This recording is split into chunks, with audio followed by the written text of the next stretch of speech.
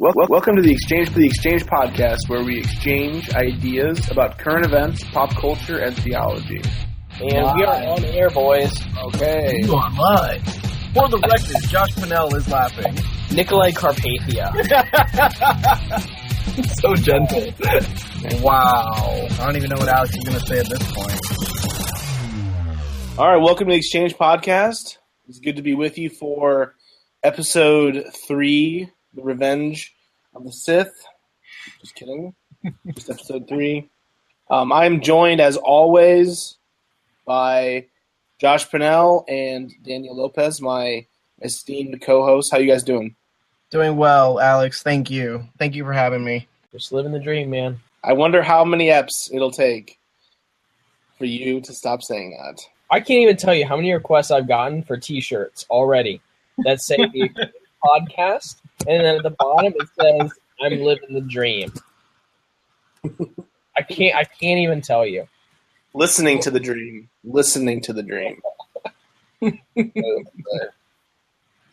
All right, well, we got a full show tonight for you guys, and we need to get to the topics quickly.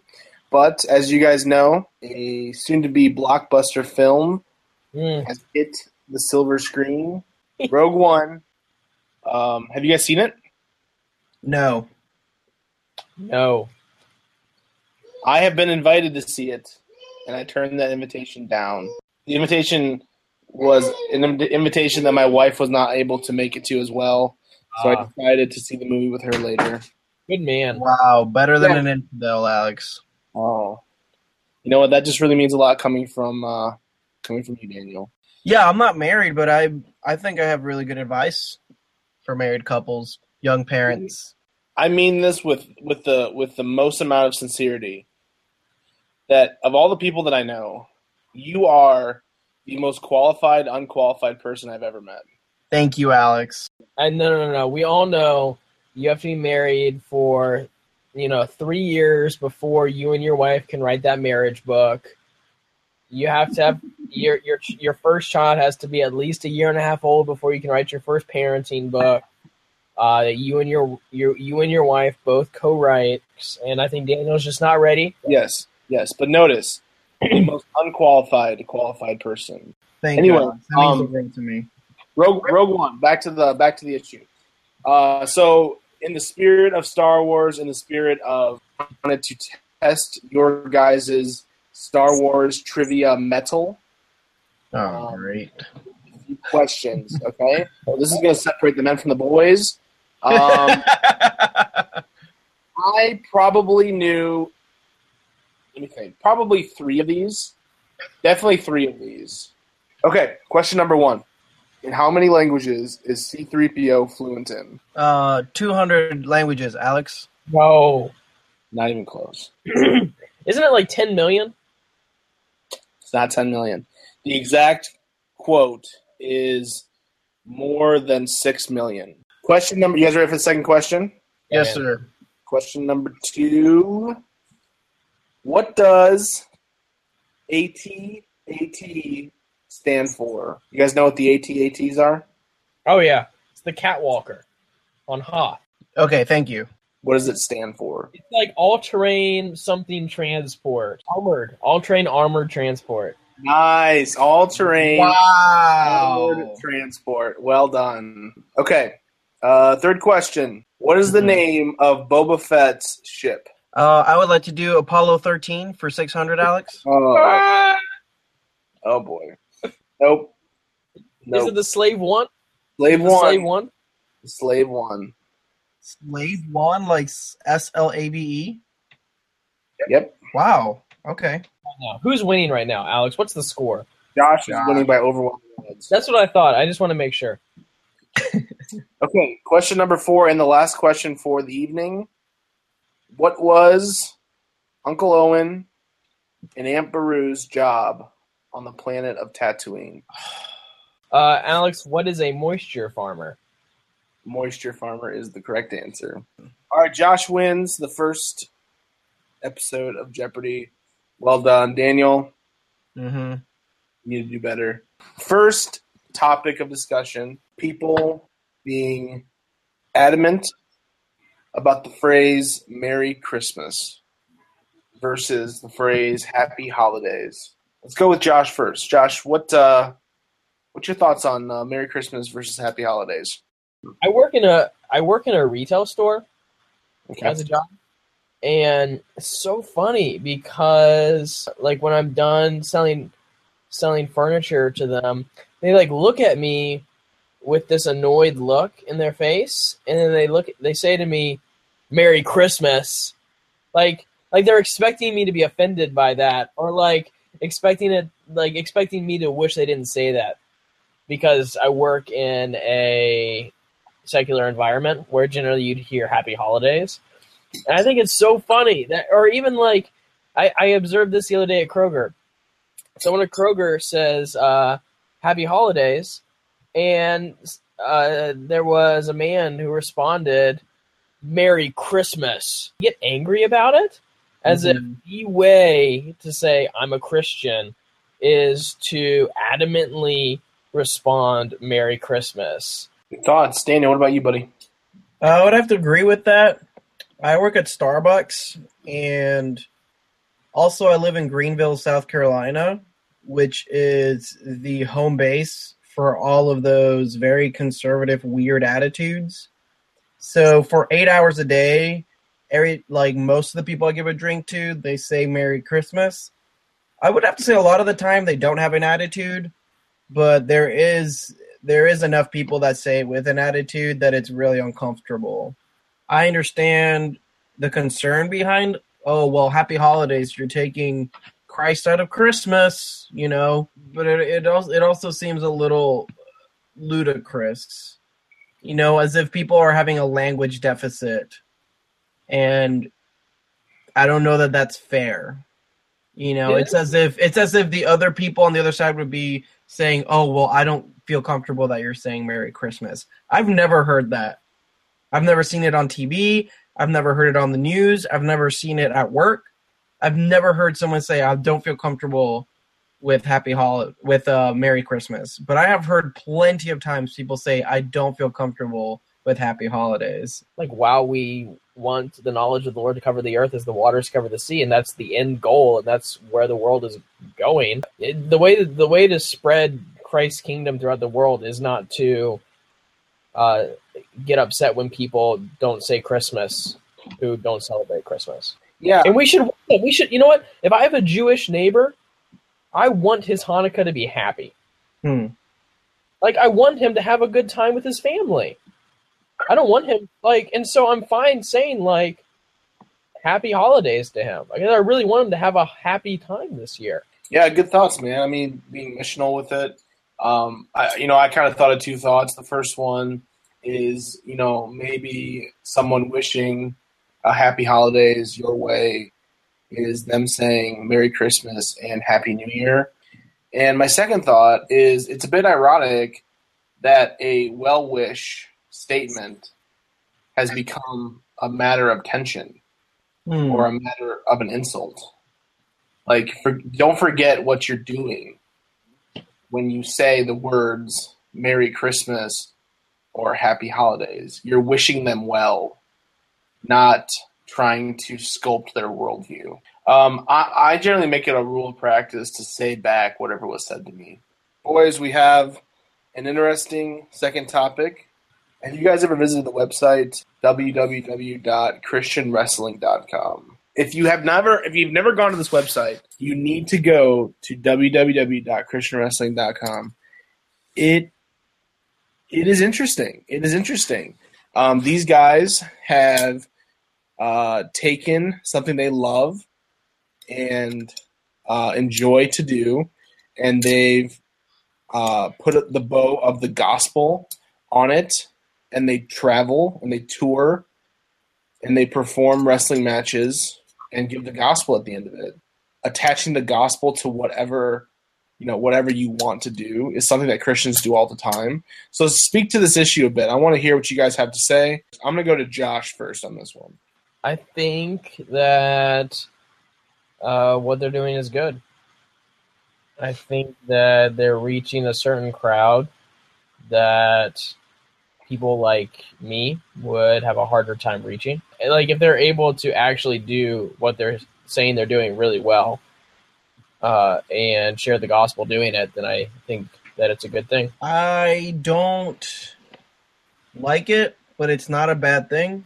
Let me explain. To me, this is the equivalent of it's the equivalent of a Christian camp experience, honestly.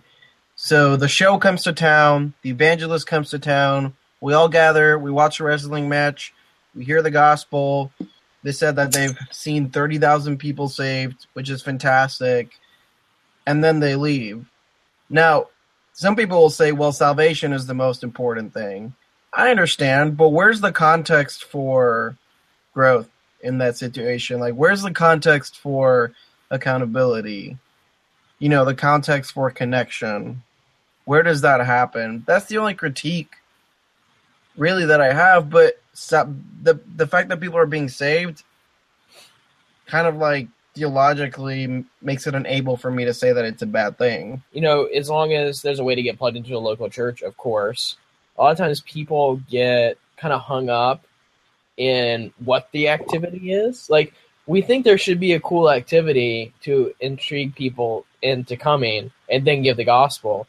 But we just want the activity to be what we want it to be. So, like, when I was growing up in our youth group, it was always like a big ball tournament or like some kind of outrageous game. I remember asking someone, like, why do we condemn the Presbyterian church down the street for having rock music to get people in? And then they preach the gospel. But we, like, get people to come in and play a game, and then we preach the gospel to them. They're both doing the same thing. I don't think the medium is something to get tripped up over. You have a very valid point. So say that there was a team of chess players, and they want to use the gift of the talent that they have in the game of chess to help talk to people about Jesus. So they set up these events where they play chess, and then they talk to everyone at the event about Jesus. That's a fantastic thing. And that's exactly what these people are doing with wrestling. I've never understood that method of ministry as being the best. Do we need to make a completely separate culture and then share the gospel with people, which I think is kind of what happens with, like, we need to have a big ball tournament versus a rock concert. We're creating a separate culture that no one else does. Like, no one else does this, but we do it. Or do we take the culture and transform it with the gospel? And I would say, like, if these people are wrestling well, they're showing dominion well, they're imaging God well, they're transforming culture, and they're doing it as a means of spreading the gospel. I think it's a good thing. So ChristianWrestling.com is coming to your guys' town to do a show. Someone has given you tickets for free. Do you go? No. No, because I don't care about wrestling. Yeah. I'd be Or bored. Jesus, apparently. Or Josh is Christian. So, yeah. So just to add a little bit of intrigue here, I completely disagree. Whoa! Whoa! Shots been fired. I think they're wasting their time. I think they could be plugged in better, being more effective for ministry. You know, our church has a softball team. Of course, your church has a softball team. Of course. And you know, I don't utilize the softball time to explicitly preach the gospel to the guys on the team or even to the guys we're playing against. Instead, I use it to build relationships, to make contacts. I think we need to be careful of trying to blur the lines. And what I mean by that is Christianity on top of X to somehow give us a reason to do it. I think if they want to wrestle, they can just wrestle and do it well and try to do the Great Commission discipleship on a personal, relational level. I'm not a huge traveling preacher fan. I think when you are committing your life to a ministry, if you are not in some way radically plugged in and working through the authority of the church. In some ways, you're wasting your time. When I was a kid, we had a team come to a church near us, not my home church, but a church near us called the Extreme Team. You guys busted their face through bricks and broke bats over their knees and set themselves on fire and dude, it was really cool to watch. Yeah, I don't remember the gospel. I mean, it was preached, but I don't remember what they said. I think it's okay to just play softball sometimes and to allow that to help you build relationships to down the road have effective gospel-driven discipleship. All right, topic numero 3. Recently, the National Geographic has come out with a new issue with a picture of, is that a boy? It's a boy in transition. A boy in transition. They are biologically a boy, but they identify as a girl. And what's their age? 9-year-old. So they're glorifying a 9-year-old boy in transition. What are you guys' thoughts on this? Daniel, let's get from you first on this one. I think American society is not a Christian society, and in the sense that they're being consistent with the worldview, sure. As Christians, no. Yeah, it's very consistent with their worldview, which is something that I find so interesting because so many times they're not consistent. Because if you believe in evolution, you believe things are constantly changing, then why wouldn't gender be fluid? I think consistent is we don't generally let 9-year-olds make critical decisions for themselves. They aren't allowed to work. They aren't allowed to enter into a contract.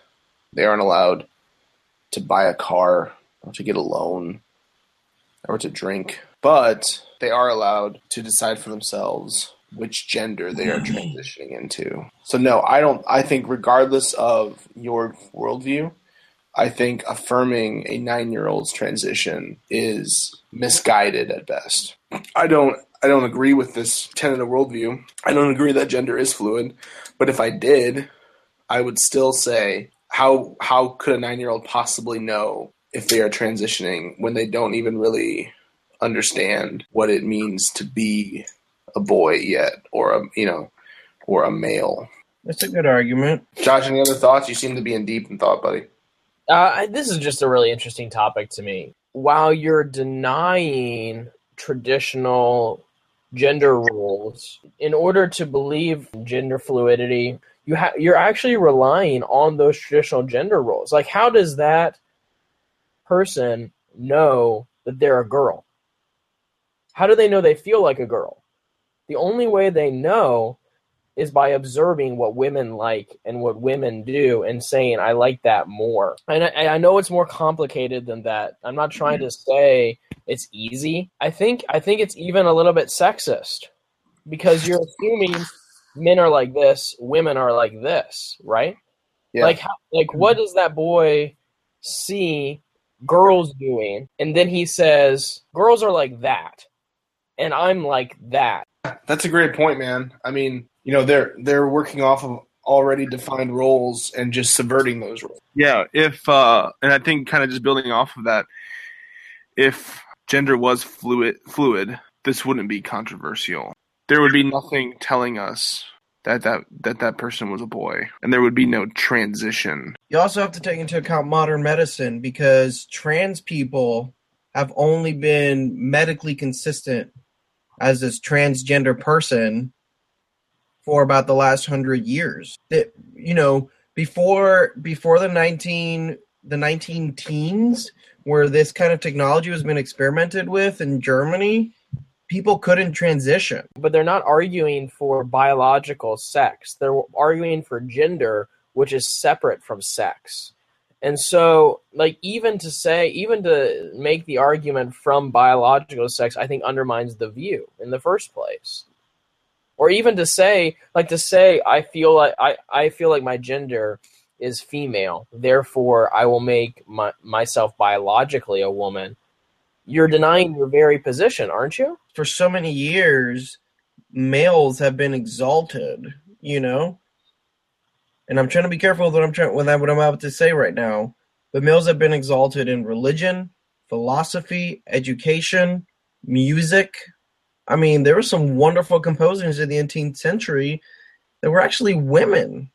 Wonderful authors, poets, that had to say that their names were the names of men just to get their stuff published. So you come into the 20th century, towards the end of the 20th century, and people are saying, wow, women can do some stuff better than men. So there's this whole movement in our society where we say that we're trying to balance, men and women, but we really want to exalt women, almost as like, well, let's even the score in history. The trans who are famous on TV and on the news and on the National Geographic cover, it's about men wanting to be women. So this isn't even about being transgender. This is about harmonizing with the cultural narrative that the new god is female, is woman, if that makes sense. If National Geographic was to say that, they would immediately be undermining their own idea of gender fluidity. Yeah, I agree with that. Well, good thoughts, boys. Definitely a topic we're going to have to revisit in the future. We have one last quick topic to kind of converse upon. We had our first listener input. Our first fan mail, I might even say. We put on our slippers and our robe. We went out into the icy, frozen ground, walked out to the mailbox, and pulled out a hand-stamped letter. That took a long time to say, Alex. I did that on purpose.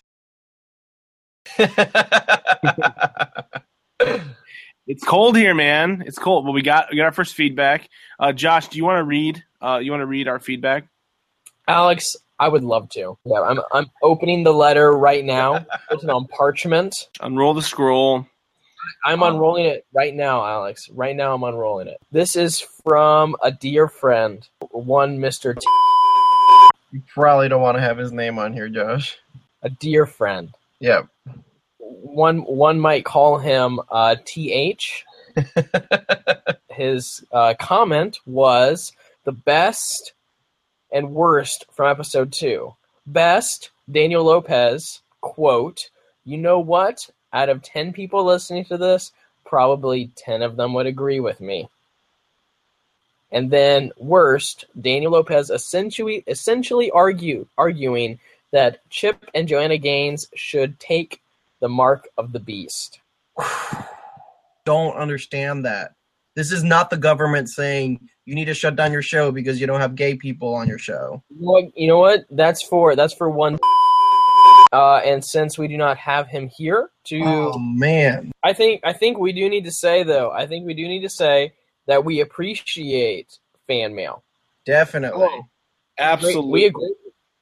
And we want more fan mail. You know what we have not received yet, Alex? What's that, Josh? Alex, we have not yet received a review on iTunes. For all of the thousands of fan letters we've received, we have not received a single review on iTunes. You know what? I'm going to go out on a limb, and to the first person that reviews us on iTunes, I will send a free book to. Dude, if they get a free copy of a Gideon Bible, they're going to be so mad. It's not. I think I know what book I'm going to send. And it's a good resource. Well, it has to be a good review. You give us a 1-star review, you're not getting anything. There's only one thing we hate more than not receiving review and feedback is receiving bad feedback. So yeah, bad feedback is anything that people disagree with us about, anything people don't like about us. Oh, bad feedback. Don't do it. I only want people singing our praise, telling us how great we are. Unless your hate mail is just like enraged and like furious, and we're able to make fun of it on the show. And I think on that note, boys, I think it's time to close out our episode. Good night and good luck.